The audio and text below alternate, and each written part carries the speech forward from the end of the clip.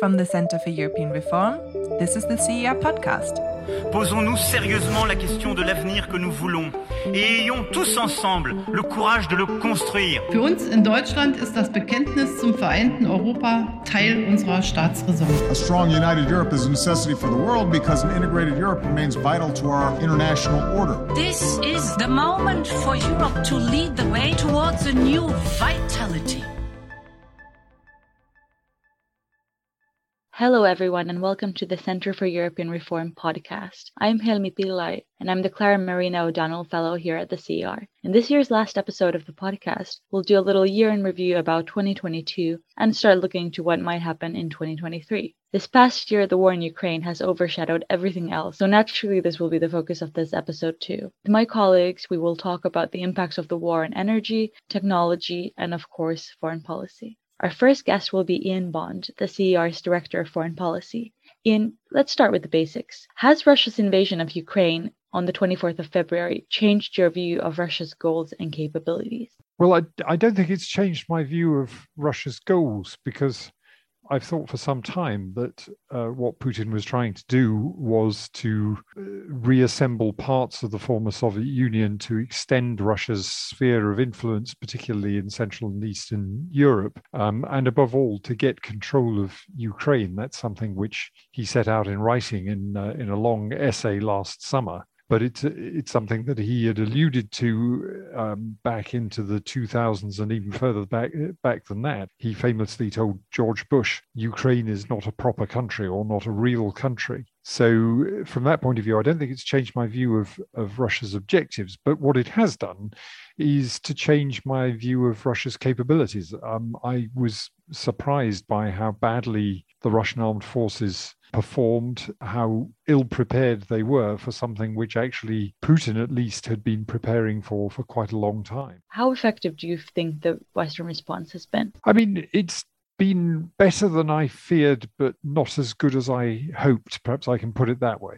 There's a systemic problem in the way that the West has responded, which is that the concern not to escalate has translated into Western leaders telling Putin what they weren't going to do. And that, in a sense, gives him a threshold. You know, he knows that X is not going to happen. Now, in fact, what has happened during the course of the last 10 months is that Western leaders have successively crossed those lines. So, you know, having said that they wouldn't supply long-range artillery and so on, they did in fact start to supply longer-range artillery. They've supplied various weapon systems, armored vehicles and the like that initially they said they wouldn't. But, you know, we've still stuck to some red lines that, to my mind, don't make a lot of sense in terms of not supplying the Ukrainians with more aircraft, limiting the kinds of air defense that we have supplied, and trying to ensure that the Ukrainians have not been able to hit Russian territory. Now, actually, they've devised ways of hitting Russian territory without our assistance, but there is a basic asymmetry in the fact that Russia is hitting Ukrainian territory from the east of Ukraine to the west of Ukraine, from bases and aircraft and ships that are outside Ukrainian territory. But Ukraine has not been given the tools to strike back very effectively at the Russians when they're doing that. And I think that's a problem. I think in terms of economic assistance, the West has done okay. The Americans have done much more than the Europeans, and that is a paradox considering that this is a conflict that is of much more direct importance to Europe and to European security than it is to US security. And I guess we've done a reasonable job of looking after Ukrainian refugees, although certainly in the case of the UK, that's now also starting to unravel. Some of the assistance for Ukrainian refugees was time limited. And I think we need to take a fresh look at that and think, well, this conflict is going to go on for a long time. We have to be prepared to look after the humanitarian needs of people in the country for an equally long time. Thanks, Jan. And now I'd like to turn our focus to 2023 and ask you two questions related to that. One, what do you expect to happen on the battlefield in 2023? Do you think Ukraine will continue to outperform expectations? And two, Do you think the West will remain united in its support for Ukraine? A lot turns on what the West provides Ukraine with by way both of equipment and training. So we're going to see a new EU training mission. The UK and some NATO allies have been providing training for Ukrainian forces. That's very important. The quality of Ukrainian tactics and of Ukrainian fighting skills has generally been much higher than that of the Russians over the last 10 months. And that's something that NATO countries and EU countries are now trying to build on.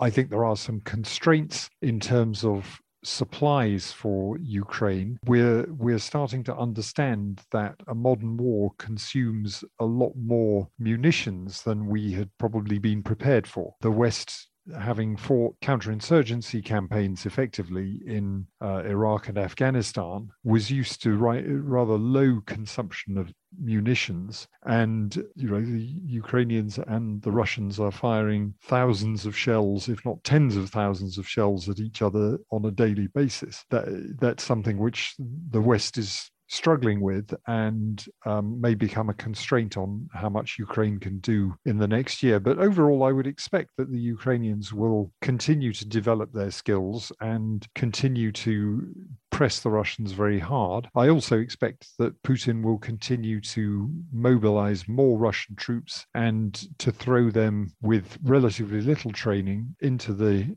meat grinder in the hope that he can overwhelm Ukraine by sheer force of numbers. I mean, that's very bloody. It's awful, creating huge long-term demographic problems for Russia itself, but it would be consistent with what Putin has done in other circumstances, and it does make it difficult for the Ukrainians. They are constantly having to fight against new waves of troops, even if those troops are not very skillful. They consume a lot of time and effort and ammunition to fight them off. So far, Western unity has held up remarkably well. There are outliers. The fact that Hungary is blocking a large slice of EU assistance for Ukraine, financial assistance for Ukraine, is a problem. Definitely. It's doing that for its own reasons, for reasons to do with the pressure that the EU is putting on it over the state of the rule of law in Hungary. But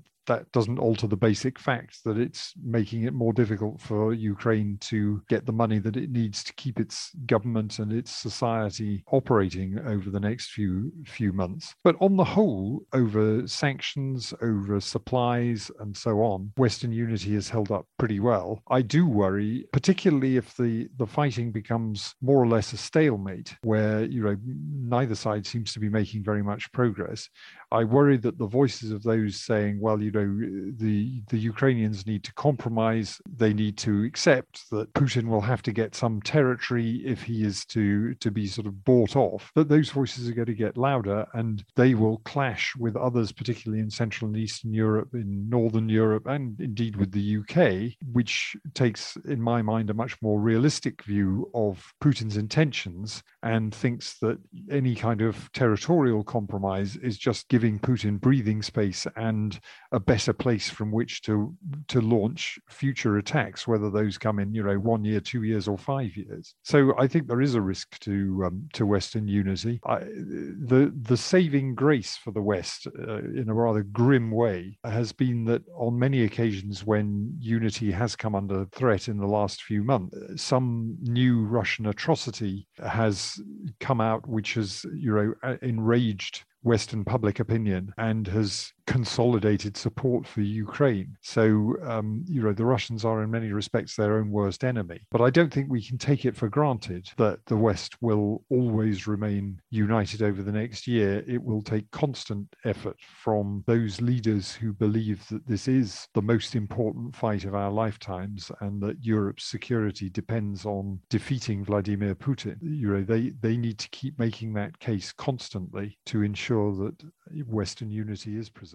Thanks a lot. My next guest is Luigi Scazzieri, who is a senior research fellow at the CER focusing on foreign policy. Luigi, can you start by telling us a little bit about European defense? What impact has the war in Ukraine had on the way that European defense is structured? And if I can follow up on that, what does NATO's revival mean for the EU's role in European security?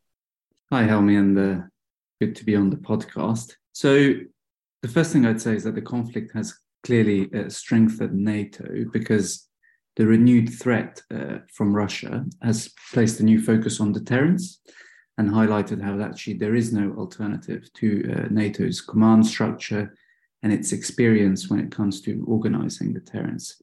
And the allies are taking steps to increase the readiness of their military forces and also to increase the actual number of troops deployed against their borders with Russia to discourage and deter any aggression.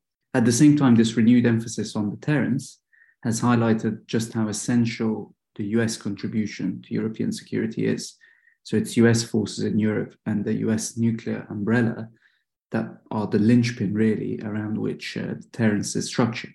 And of course, NATO is also being strengthened because it's set to gain Finland and Sweden as new members, so long as both Hungary and Turkey ratify membership. But having said all this, at the same time, the war has also highlighted how the EU can and does play an important role in defense matters. So, for example, the main thing I would highlight is that the EU has used its so-called European Peace Facility to provide around 3 billion in military support for Ukraine.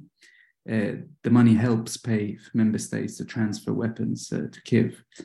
And the EU has also played an important role in coordinating the deliveries of military equipment to Ukraine. The conflict, I'd also say, has given new momentum to EU efforts to help member states improve their military capabilities. So, for example, the EU is trying to coordinate member states' efforts to replenish their stocks of munitions and to fill capability gaps, both those that are long-standing and have been known for a long time in areas like air transport, but also those that have been revealed by the sort of fighting in Ukraine, like having sufficient stocks of ammunition, air defense systems, and so on.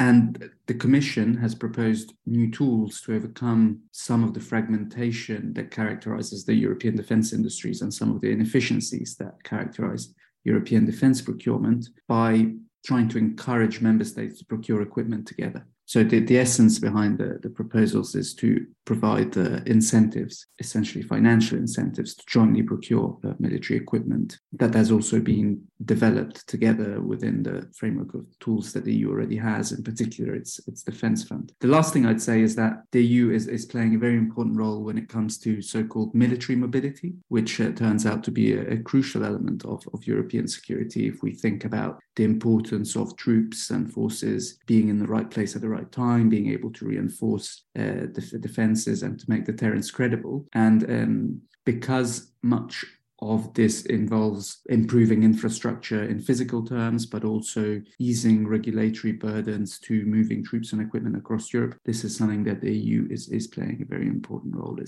So just I suppose the final word is that to my mind, the conflict has really underscored how both organizations are crucial and actually how they are complementary as well. Thanks, Luigi. And you've also written quite a bit about enlargement. So if we could just talk about that briefly. One important development this year has been the EU granting Ukraine and Moldova candidate status. Can you tell us how this happened and what their path to the EU is likely to look like? So Ukraine and Moldova applied for membership just after Russia's attack in February. And it wasn't initially clear whether member states would agree, but the Commission pushed very hard, as did some of the EU's eastern and northern members. And eventually you had that visit by the French, German, Italian and Romanian leaders that kind of gave the political signal that this was a done deal. And in June, EU leaders agreed that Ukraine and Moldova could become EU candidates. That is a very important step. At the same time, the path to membership for the two remains long. They're joining a group of candidate countries that has been waiting for quite a while, most of all Turkey, which began accession talks in 2005. Broadly speaking, I'd say there are two sets of challenges. The first relates to the candidate countries themselves. And we know from the reports that the European Commission produces, but also from a range of independent assessments, that all the candidate countries face big challenges in meeting the conditions for membership defined by the so-called Copenhagen criteria, which define EU standards on strong democratic institutions, a functioning market economy, and the ability to take on all the obligations of membership. The biggest challenge is the rule of law,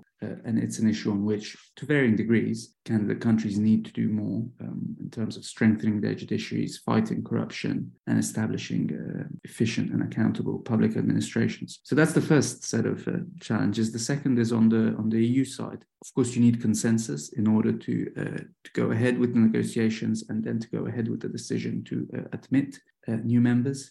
The negotiations themselves provide lots of opportunities for member states to slow down or veto the process. And many of them remain, I would say, lukewarm about enlargement, despite having agreed to candidate status for Ukraine and Moldova. There are concerns about democratic backsliding in candidate countries due to the EU's own experience with the likes of Hungary and Poland, which really places the rule of law at the forefront of negotiations, and especially means that for member states it is very important that the rule of law is very firmly entrenched to minimize the chances of backsliding. But at the same time, enlargement poses quite difficult questions about defense and the EU's finances. So in terms of finances, the existing candidates, there is a very large gap in terms of GDP with the EU members, which means that they would receive very large amounts of EU funding when they became members, and net contributors to the EU budget would have to pay more, or alternatively, existing beneficiaries like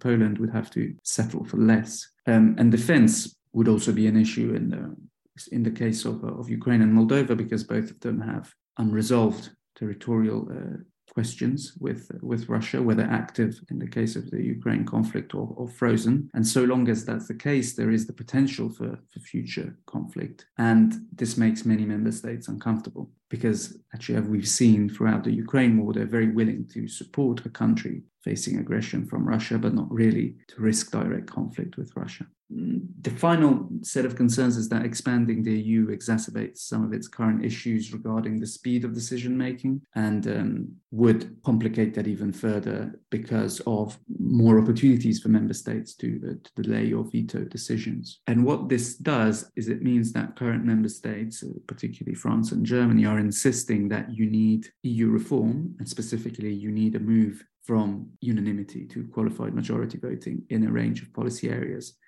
but especially tax and foreign policy. The problem with this is that you need all member states to agree to the shift, and there is a lot of skepticism even from member states that are on paper in favor of giving up vetoes in practice. And some reforms might even need treaty change, which there is also, as the response to the outcome on the conference on the future of Europe showed, there's also a lot of skepticism about that. So to my mind, all this means that enlargement will be slow. And there is a risk, of course, that the candidate countries will become disillusioned with the EU, that they will lose reform momentum. It is a risk that EU leaders are aware of, and I would say that they are trying to develop new ways to integrate candidate countries more closely prior to membership, deliver some of the benefits of membership, and actually to maintain political momentum. So there are changes underway in the accession process. Thanks, Luigi. Sounds like there'll be a lot to follow next year as well. Yeah. Let's now turn to Elisabetta Cornago, a senior research fellow at the CER. Elisabetta, this past year, energy policy has taken much of your focus. As we all know, the war in Ukraine has caused a major energy crisis in Europe. How effectively do you think the EU has handled the crisis? What has it gone right, and what, if any, should it have done differently? Thank you, Helmi.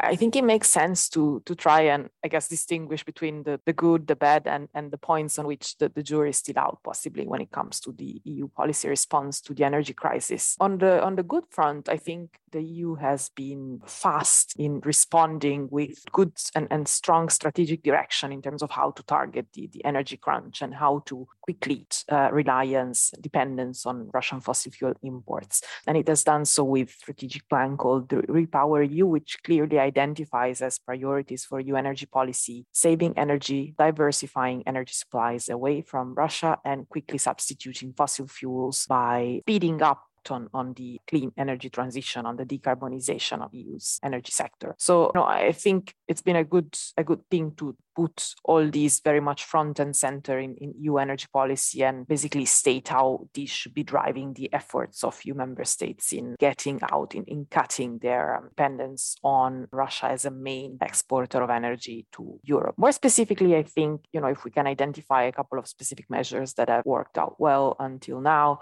I think the targets to refill gas storage quickly ahead of winter have worked well as a sort of incentive and milestone in a way. And this has meant that Europe has started the winter on a strong footing, although that has been a very expensive endeavor. It has cost an estimated 8 times more to refill gas storage this time around than in previous years. Another, I think, good sort of concrete example of how this push has translated into energy policy on the ground, if you so wish, is how, for example, it has prompted the push to reduce the complexity of permitting around the installation of renewables to make it faster. And so, again, to shift away from fossil fuels and towards alternatives. A couple of points on which I think the jury is still out, in the sense that I think there were decisions that needed to be taken, but there are whose consequences, I guess, are complex and will take some time to fully unfold and assess, are on the oil market front. The EU approved, it did take some time to approve, but eventually did approve an embargo on Russian shipped oil. And this has been followed by G7 agreed price cap on Russian oil imports. And so the question here is to what extent this measure will succeed in cutting the revenues that Russia obtains from fossil fuel trade, from oil trade, or the extent to which they will basically prompt a redirection of these oil flows, I guess, and allow Russia to maintain a substantial part of these revenues that, of course, it uses to fund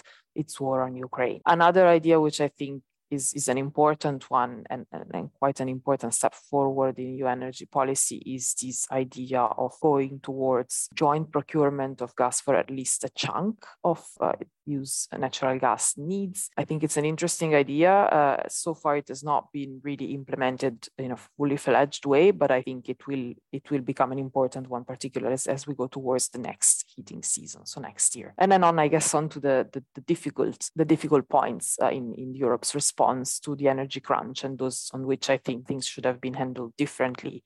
In the past couple of months, particularly, there has been quite a bit of discussion, and in fact, I would say all-out fighting between the European Commission and member states on gas price caps, or as the technical term goes, a gas market correction mechanism.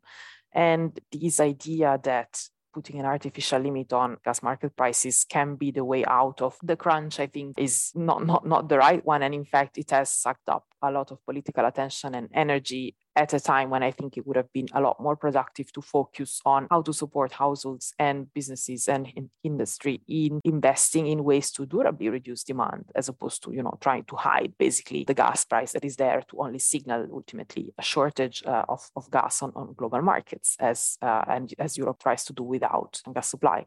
Indeed, I think sort of the second part to that is that Europe has been a bit timid, I think a bit shy in finding ways to structurally reduce its energy demand, particularly its gas demand. Yes, it's true that consumers have responded to high prices by trying to cut consumption, both gas and electricity, in fact, where they can, and so have done businesses, but the only way out of the crunch and the only way out to structurally reduce demand, as I said, without either keeping homes cold or businesses shut, is investment in energy efficiency. And I think this is very much what I hope to see more of in 2023, and more of in a coordinated way, in a jointly sort of EU-wide investment push on this. Thanks a lot, Elisabetta. I think that's an excellent summary of what has happened last year. Could we now turn our focus a bit to 2023? How well prepared do you think the EU is to deal with the energy crisis next year, and do you expect it to get worse? Do you think there's some hope in sight that maybe 2023 will be a bit easier than 2022? I am afraid I am a bit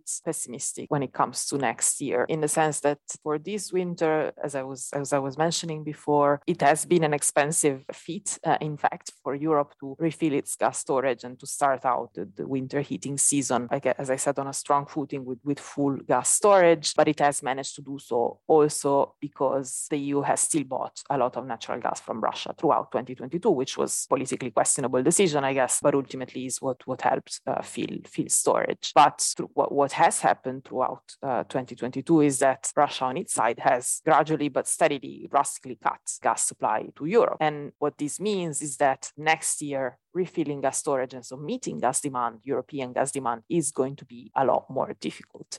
We could say the same also probably for, even though to a lesser extent, for oil demand, in the sense that as the EU embargo on most of Russian oil kicks in, the same type of questions, I guess, will partly emerge on the oil front. But gas really is where Europe has been most vulnerable, because it did rely on Russia's supply for a large chunk of its demand. Another factor that I think will make 2023 more difficult in this respect is that Europe will face increasing competition for alternative gas supplies with Asia. And so when it comes to sourcing alternative gas supply, we're mainly talking about liquefied natural gas that's shipped into Europe as opposed to provided via pipelines, which used to be the main supply route, I guess, via Russia. And as particularly gas demand in China picks up again, as the Chinese government seems to be walking back to some extent on zero COVID policies, then this will really lead to increased competition for securing these additional gas supplies. And the market will remain tight in the next couple of years, at least until additional capacity, additional sources of gas come onto the market in response to this sort of pivot away from pipeline gas that Europe has decided upon, of pipeline gas from Russia specifically, of course. Another, I think, difficult aspect that will to the forefront even further in 2023, I think, is the asymmetry in dependency on Russian gas and oil also among EU member states. And this means that should there be episodes of shortage next winter, I think for this winter, the risk of gas shortage is not non-existent, but it is low. If next year this becomes sort of more realistic, then energy solidarity will need to be materializing, concretely and become visible should push come to shove. And another aspect that worries me, I guess, is that the price impact of the crisis is also asymmetric across countries, and energy poverty particularly will increase substantially more in Central and Eastern Europe, in the Baltics, and also in some countries in Southern Europe. Exposure of businesses, of energy intensive industry, particularly to high gas prices, is also something that's very critical and I think very much top of mind of EU policymakers, particularly in recent weeks. And questions will need to be answered when it comes to how to maintain European competitiveness in the face of these high energy prices that will remain at much higher levels than pre-war levels for the next couple of years. The thing is that not all member states have the same fiscal capacity to continue supporting consumers and businesses to the same extent as they have done in the past year, even though I'd say that response has been a bit unorganized really, and not always optimal, not always targeted towards the neediest households, not always targeted towards the neediest businesses. So Europe will need to become more strategic, and Europe and its member states will need to become more strategic and better target its support in a way that can really lift particularly lower income households out of the risk of energy poverty in the next years. And again, the way to durably do so is by supporting investment in energy efficiency that can cut demand and then can cut, as a consequence, I guess, exposure to particularly high energy prices. So all this means that I think the discussion on possibly how to go about this type of strategic investment in a coordinated way at EU level will pick up again. And this will mean, I guess, hearing more of the terms like joint fiscal instruments and a potential recovery fund 2.0, or as it seems to be something that's discussed in Brussels this day, a potential sovereignty fund to support businesses in the face of high energy prices. Thanks, Elisabetta. Sounds like you'll have a lot to write about next year as well. Next, I'll bring in Zach Myers, who's also a senior research fellow at the CER. Zach, you focus a lot on technology, so I thought I'd ask you a bit about the war from this point of view. So we start with the sanctions. The West has imposed very strict sanctions on Russia, which includes restrictions on technologies. How effective have the technology sanctions against Russia been thus far? And have they had any impact on Russia's ability to wage war in Ukraine? Thanks, Helmi, and it's good to be here. I think the short answer to your question is that the technology sanctions have been a lot more effective than anyone could have expected before the war started. So the main technology sanctions are export controls, which stop high-tech goods like semiconductors, computers, telecommunication equipment, lasers, and sensors from being exported to Russia. And the US sanctions in particular are quite severe because they don't just prevent exports from the US, but also exports from any third countries that use American inputs to those exports. So, they do have significant extra extraterritorial effect. And I think it became clear quite quickly that Russia's more sophisticated weaponry was not at all independent from Western or Western-aligned supply chains. And so they really were quite vulnerable to these types of export controls. And when Russia didn't achieve a quick victory over Ukraine, which many commentators had initially expected and was certainly Russia's expectation, Russia soon found that replacing its military equipment became extraordinarily difficult. The think tank Russi said that it had identified about 450 unique components in Russian military equipment, which were sourced from Western manufacturers. And there's at least 70 different US and European firms whose components have been found in Russian weaponry. And, we can see the effect of that when you look at how the war is going. Russia is increasingly relying on quite unsophisticated weapons like artillery and kind of older generation missiles. And in turn, that's led them into a war strategy, which is now much more about creating widespread destruction rather than targeting Ukrainian military installations and, achieving a hasty victory. So on the Russian side, it's also led to widespread mobilization and conscripts being used as cannon fodder. So, the outcome of this is kind of horrific for both sides, but it does nevertheless mean that Russia has been greatly hampered in its ability to actually win the war. Now, critics of the sanctions have pointed out that Russia hasn't been persuaded to leave Ukraine. And so some of them are saying, well, these sanctions are a failure. But I think it is increasingly clear that Putin sees prosecuting the war with a kind of ideological fervor and is willing to accept huge losses and poverty in Russia in order to continue prosecuting it. So I don't personally think that it's feasible to think that any Western sanctions could have made Russia simply give up. But I do think that they've been successful in creating a far worse outcome for Russia than anyone expected. I think, the other complaint about sanctions is that Russia still has a huge account surplus, which is largely because, as Elizabeth pointed out, Russia is still able to sell very large quantities of fossil fuels. And to that, I'd say that firstly, the surplus doesn't really matter in the context of these export sanctions, because what matters is not so much how much money Putin has, but what he can actually do with the money and whether he can use it to buy the military equipment that he needs in order to prosecute the war successfully. And, I think that we've seen that the sanctions have been good at preventing that from happening. And the second point is that, again, as Elizabeth pointed out, the West has been genuinely trying to reduce that account surplus anyway, for example, by buying fewer Russian fossil fuels and putting price caps on those fossil fuels when they are bought. Finally, I'd say that, there's a degree of sanctions dodging going on. Clearly, Russia has been able to get some military equipment and inputs from countries that aren't prepared to fall in line behind the West. But it's certainly made Russia's life and its ability to win the war a lot more difficult. So, overall, I would say that these tech sanctions have greatly impacted Russia. Zach, if we turn our focus to next year and the future more broadly, what do you think the impact of the technology sanctions will be in the short to medium term? How quickly do you think we'll be able to see their full impact? Well, I think the impact is going to grow over time. And, as I mentioned before, it's really about Russia's ability to secure new inputs to replace military equipment and equipment that they need in other parts of their economy. And in the short term, you can find workaways around that. And in the medium term, you can also find some workarounds, for example, by kind of reconfiguring your equipment so it can take Chinese chips rather than Western-built ones. But none of that is easy, and it's going to lead to an economy and a military that's far less efficient. And I think it's important to keep in mind that the tech sanctions were not really intended to achieve short-term aims, but rather to create long-term constraints on Russia's ability to diversify its economy and to modernize it. And I think that's really critical, because Russia knows that in the long term, it's not a sustainable business model for a country to just be exporting fossil fuels, especially when one of your biggest customers is Europe, which is taking climate change more seriously than the many other countries.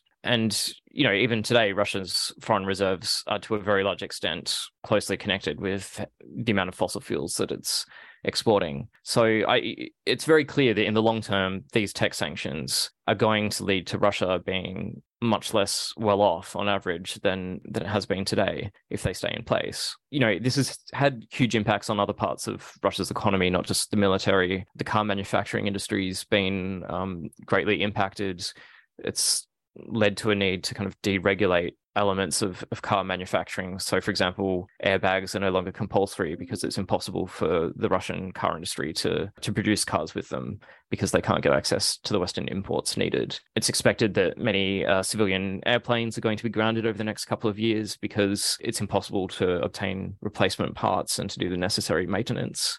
At the moment, Russia seems to be, cutting the number of civilian aircraft that it's actually using and then kind of pillaging the unused aircraft for spare parts. But, that can only take you so far. And certainly it's expected that in the next year or two, planes are just going to be completely grounded. Similarly, it'll be very difficult for telecoms networks to get upgraded. And I think more than anything, the recession and the lack of growth that the Russian economy is going to see and its ability to grow in high-tech sectors is going to mean a brain drain of talented, skilled labor out of Russia, moving to places that are going to have more economic opportunity. So I think, Russia can find ways around this to some degree, for example, by increasing its reliance on China and India. But we know a couple of things about that already. One is that for China in particular, there is a reluctance to undermine the sanctions in too clear and obvious a way. So although Russia diplomatically is still standing behind Russia, in substance, it's not really willing to fully step into the gap. Secondly, we know that countries like China and India are going to strike quite a hard bargain when they're doing trade with Russia, because they'll know that Russia has fewer alternative trading partners to do business with. And in particular, it will be heavily reliant on China for certain types of imports. And thirdly, for Russia, in the long term, relying increasingly on China and India is going to be quite a bad move for them strategically, because Russia is going to turn out to be the junior partner in those relationships, which will have a significant impact on its autonomy and freedom to make its own choices. So I do think, we don't know how the war is going to end, and clearly a peace deal is going to have to involve some discussion about which sanctions, if any, are going to stay put in the long run. But the tech sanctions, I think, are kind of slow burn sanctions that have more and more impact over time. Thanks, Zach. My final guest today will be Charles Grant, director of the CER, who will take us back to geopolitics. Charles, how has the war impacted the West's relations with China? I think the war has made the relationship rather more strained than it was, because it's reminded people in the West that Russia and China are very close politically and diplomatically, and in some respects militarily. China has, of course, given diplomatic support to Russia, rhetorical support. It's blamed the West for the war in Ukraine. And it really, seen from China's point of view, it doesn't have much choice but to do that, because China is obsessed with the US, which it sees as a threat. It believes that the US is committed to overthrowing the regime in China. So if the US is in conflict with anybody, China really has to support the other side on that conflict. And furthermore, Russia offers a lot of diplomatic support to China on the UN Security Council. They have an agreement not to criticize each other's behaviors at home. And they both agree in suppressing democratic revolutions all over the world where they impede their own interests. So as far as China is concerned, Russia should not fail and should not lose this war. Another reason I think why China has been so supportive of Russia and really wants to help Russia, at least diplomatically, is that Russia is becoming more dependent on China. Russia is quite weak economically and quite isolated diplomatically. So Russia needs China's support and help, which of course increases China's clout vis-a-vis Russia. So for all these reasons, China is not planning to abandon Russia, even if the war is not going well for Russia. However, as of course we've seen, Russia has not done very well in the war, and this has caused some embarrassment for China. I think China, therefore, is moderating some of what it says diplomatically in support for Russia. It said recently when Scholz visited Beijing that it did not support the use of nuclear weapons or even the threat of the use of nuclear weapons, which was a sort of moderate rebuke for Putin, who had been making such threats. And I think the Chinese still hope that the Europeans, the European Union in particular, will be a little kinder to them, a little softer on them than the Americans will be. So I think the Chinese are making efforts to reach out to the more moderate elements of the European Union, like Scholz and like Charles Michel, the president of the European Council, who was recently in Beijing, trying to kind of prise them away from very close relationship with the Americans when it comes to China. Thanks, Charles.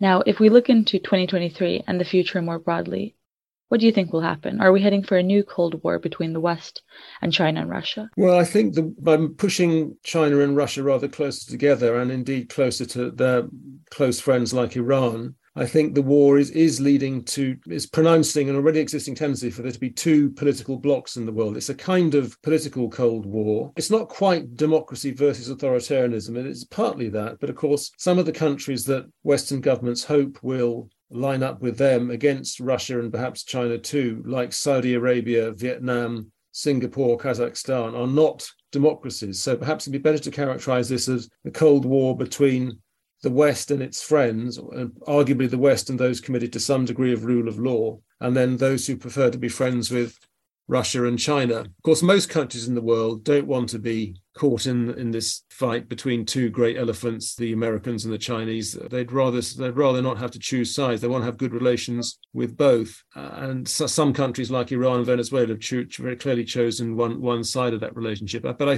guess the question really, Helmi, is whether, as well as this political rift, which is increasingly important now, whether we also get economic decoupling. And I think there has been a little bit of economic decoupling already at the level of high technology issues, with America restricting the export of the best sorts of microchip to China in order to damage or to weaken China's ability to develop the most advanced kinds of weaponry. We've seen China promoting the so-called dual circulation economy, whereby some strategically important goods it tries to make sure it can make them all at home rather than depend on imports. So I think there is, at the level of high tech, there is a certain amount of decoupling already. Hopefully it won't go too far down towards the other parts of the economy, because both economies do depend on each other for trade, for mutual benefit. And if there was a real decoupling, then the damage would be quite severe to both, particularly to the Germans in Europe, who are so dependent on China economically, but not just to them, to everyone as well. What do you think Europe's role will be in the US-China rivalry? The trend of the last 10 years has been for the relationship between the West,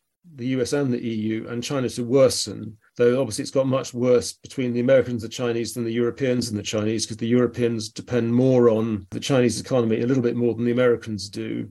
And I think the Europeans are concerned about Chinese behavior, whether it's on human rights or the theft of intellectual property, more than they're concerned about Chinese power per se. While America, being a superpower in its own right, is concerned about Chinese power. So I think even if China started to behave better, America would still see China as a significant threat. Well, if China behaved better, the Europeans might go back to being quite chummy with the Chinese. So that is the difference between the Europeans and the Americans. But let me just make a prediction for 2023, which goes against the trend of the last 10 years, which I actually think that relations with the West, between the West and China, may well soften a bit, just because China has got so many domestic difficulties. Its economic growth has slowed down to perhaps 2% a year, which is, by Chinese standards, is incredibly slow. It's trying to come out of its COVID lockdowns with some difficulty, and when it does, there may be a lot of people dying from COVID. And there's been so much unrest recently as the public in China really starting to resist the rather extreme lockdowns that the Chinese have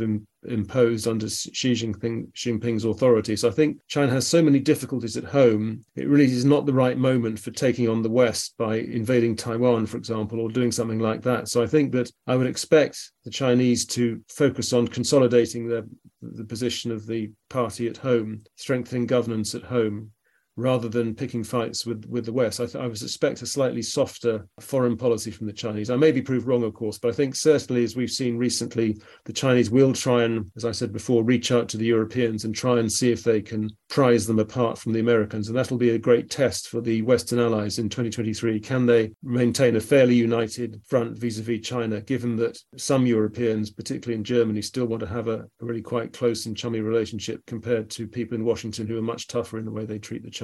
Thank you, Charles. And that's all we have for today. Thank you very much to everyone who has listened to the CR podcast this past year. We really hope you've enjoyed it. Please subscribe to the podcast on Spotify or wherever you listen to it. We'll be back in January with new episodes. Happy holidays to everyone and see you next year. Bye.